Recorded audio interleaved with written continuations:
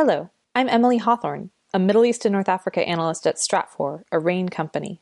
This podcast is brought to you by Stratfor Worldview, RANE's premier digital publication for objective geopolitical intelligence and analyses. Sign up for the free Stratfor newsletter at worldview.stratfor.com.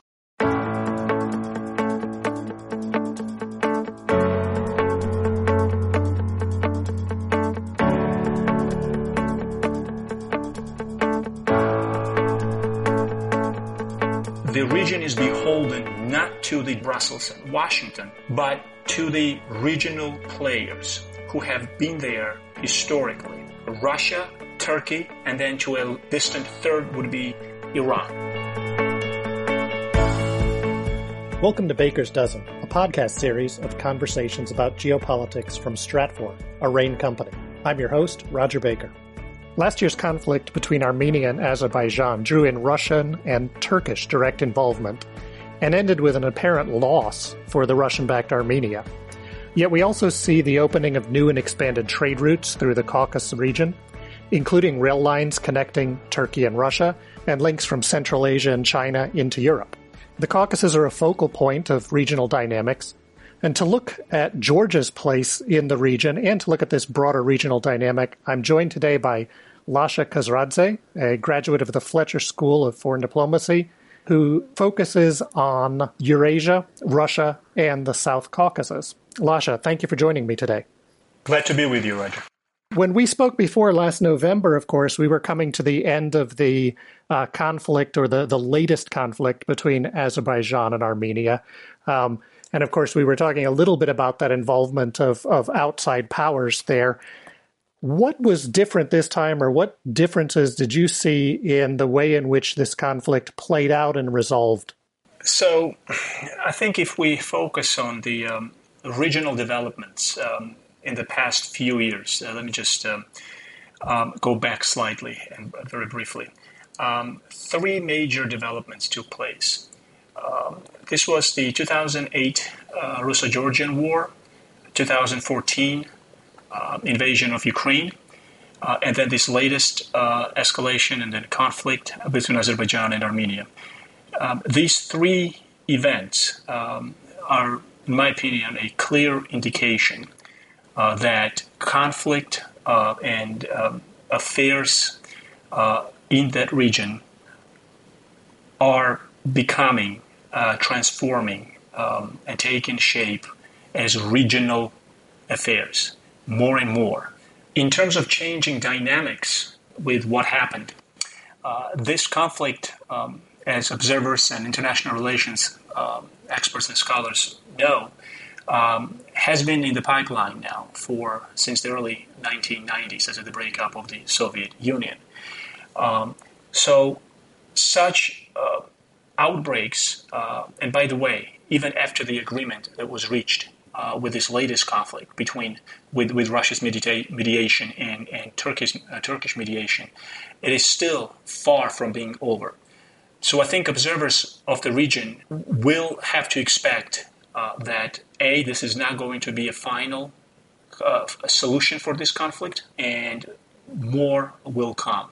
When you talk about this becoming more of a regional conflict, I think some of that is probably in relation to the idea that during that post-Soviet moment, during the unipolar moment, there was a rapid expansion of the European Union, a rapid expansion of NATO, or at least of their intent and ideals and where they were going. And there was this idea that they were pushing deep into what was former Soviet spheres, not just through the bloc countries, but directly into parts of the former Soviet Union. And there was a lot of thought and excitement around that and anticipation. And then we had seen Russia start to reassert itself after a period of demise and decline. In 2008, of course, there was that combination of coming close to economic and financial crises in the West, and then this crisis in Georgia, and this sense that the West didn't necessarily come in and play the role of protector that we had seen before. Is that the trend that you're saying is accelerating now? Yes, Roger, I completely agree with your assessment. What happened originally in the past few years and past few months is part of this larger trend of where this sort of Atlanticism is going. Is it increasing? Is it being reduced? Is it retrieving and retrenching? Because we all remember that prior to 2008, there was this aggressive promotion of democracy around the world from Washington. That era, I can safely say, for now, is over. And we see that the results of that being localized in this particular case in the South Caucasus. As an example, the South Caucasus, sort of symbolically even, if not in actual practical, realistic terms, has demonstrated that the region is beholden not to the diktats of the Brussels and Washington at the end of the day, but to the regional players who have been there historically. Russia, number one, Turkey, number two, and then to a distant third would be Iran. And so small countries like Georgia within the region, even though it's considered to be one of the major countries in the concert of three South Caucasian republics, Armenia, Azerbaijan, and Georgia, have really little to no say in terms of figuring out where they stand, both regionally and globally. And so inadvertently, they, in this case, say, for example, Georgia or Armenia, they are beholden to regional players. They're beholden to regional politics, regional geopolitics, and regional interests. And the proof of that, once again, is this shattering of this myth, if you will, of democratic peace theory that was aggressively promoted from Washington prior to 2008, which really financially and in terms of political legitimacy did a lot to help, say, Georgia or to enlighten, so to speak, the region. But in practical terms, in geopolitical terms, the region remains conflict-ridden and divided.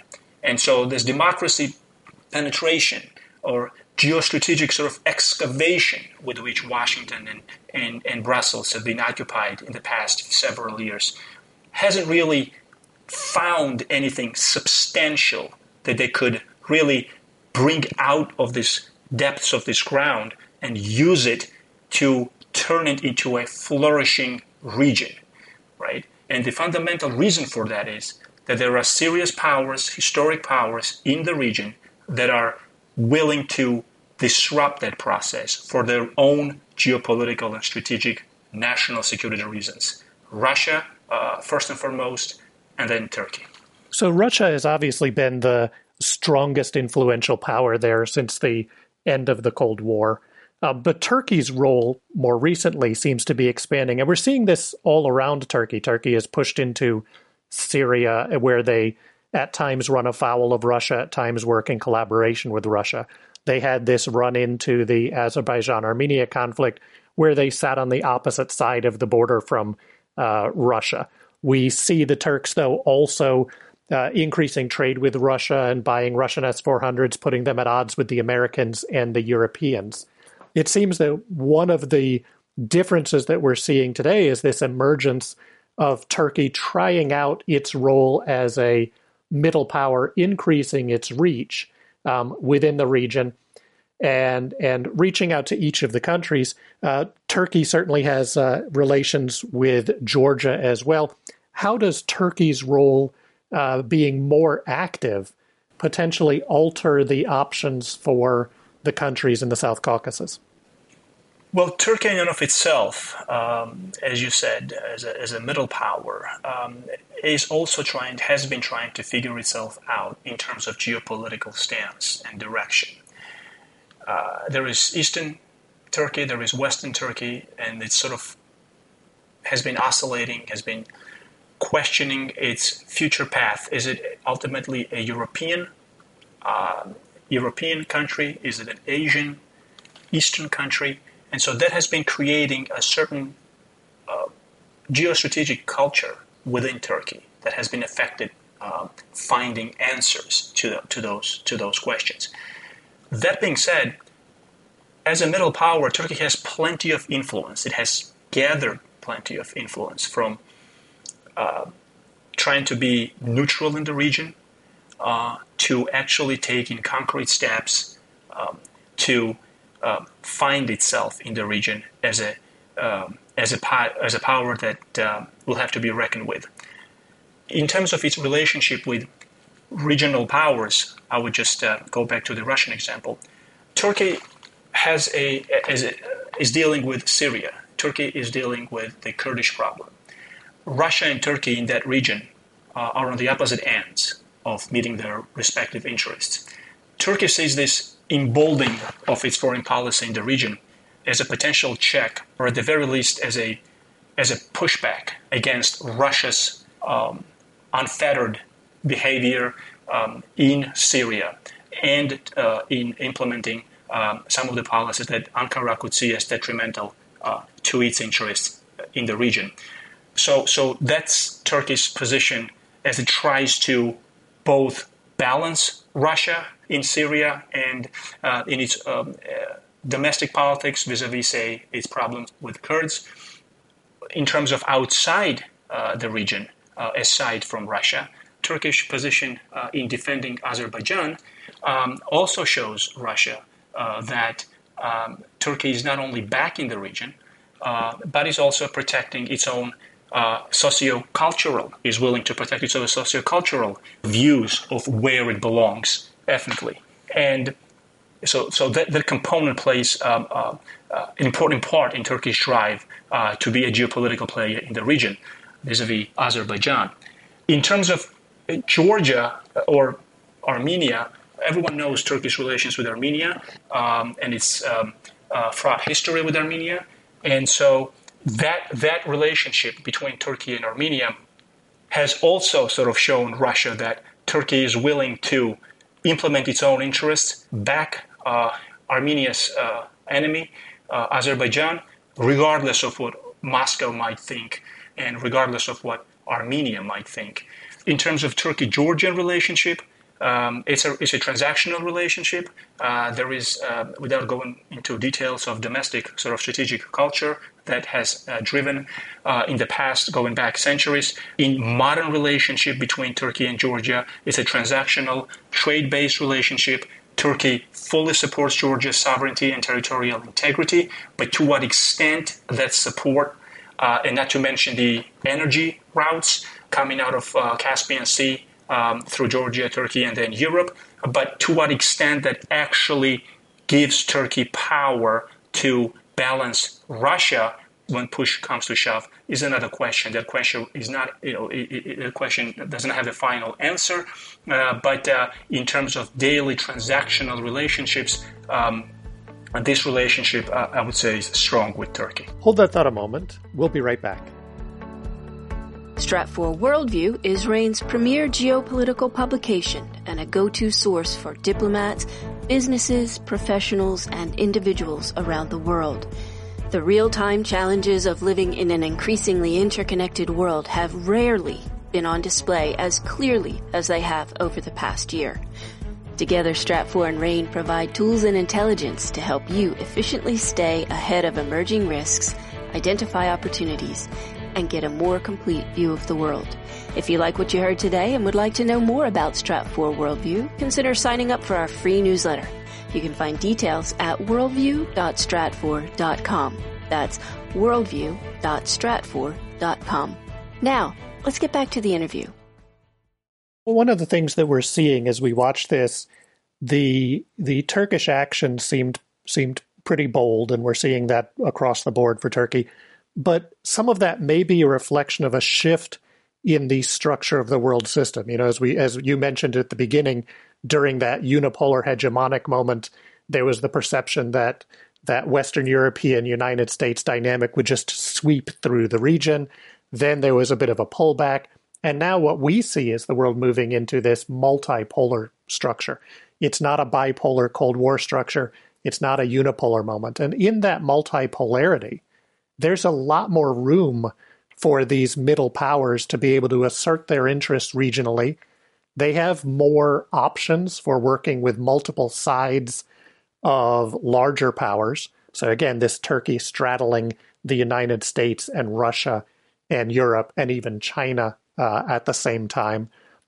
And that greater role for these middle powers seems to be a trend that we're going to see going forward. For the smaller powers, then, do you think that that gives them a greater set of options, or does it potentially put them in an even more risky position?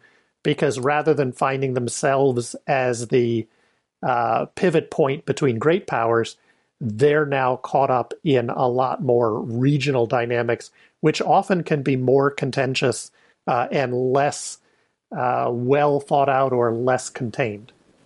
Right. Well, with the rise of multipolarity, the signs of which we obviously see in today's international system, I think for small countries, whose sovereignty is not intact, Ukraine, Georgia, Moldova, you can either be major powers, say, for example, the United States, the superpower, can hold your hand and guide you through the forest, or it can tell you to find your own way in the forest.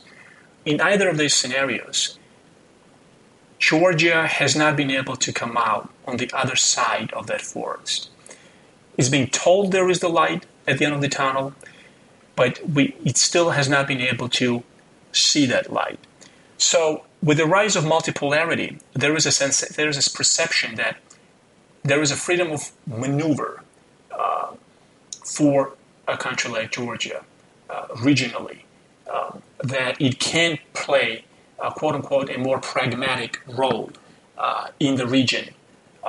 Be nice to Russia, be nice to the West, particularly to Washington and Brussels, maintain its pro-Western foreign policy, while at the same time figure out a way to balance your relations with your northern neighbor. Now, to a certain extent, one could argue that choice was very much limited previously, say, before 2008, when this sort of unipolar, democracy promotion agenda was at its highest. That Georgia, and Ukraine, and we saw this in 2014, had to support their Western orientation very loudly, very blatantly, to the point where one could argue it antagonized Russia.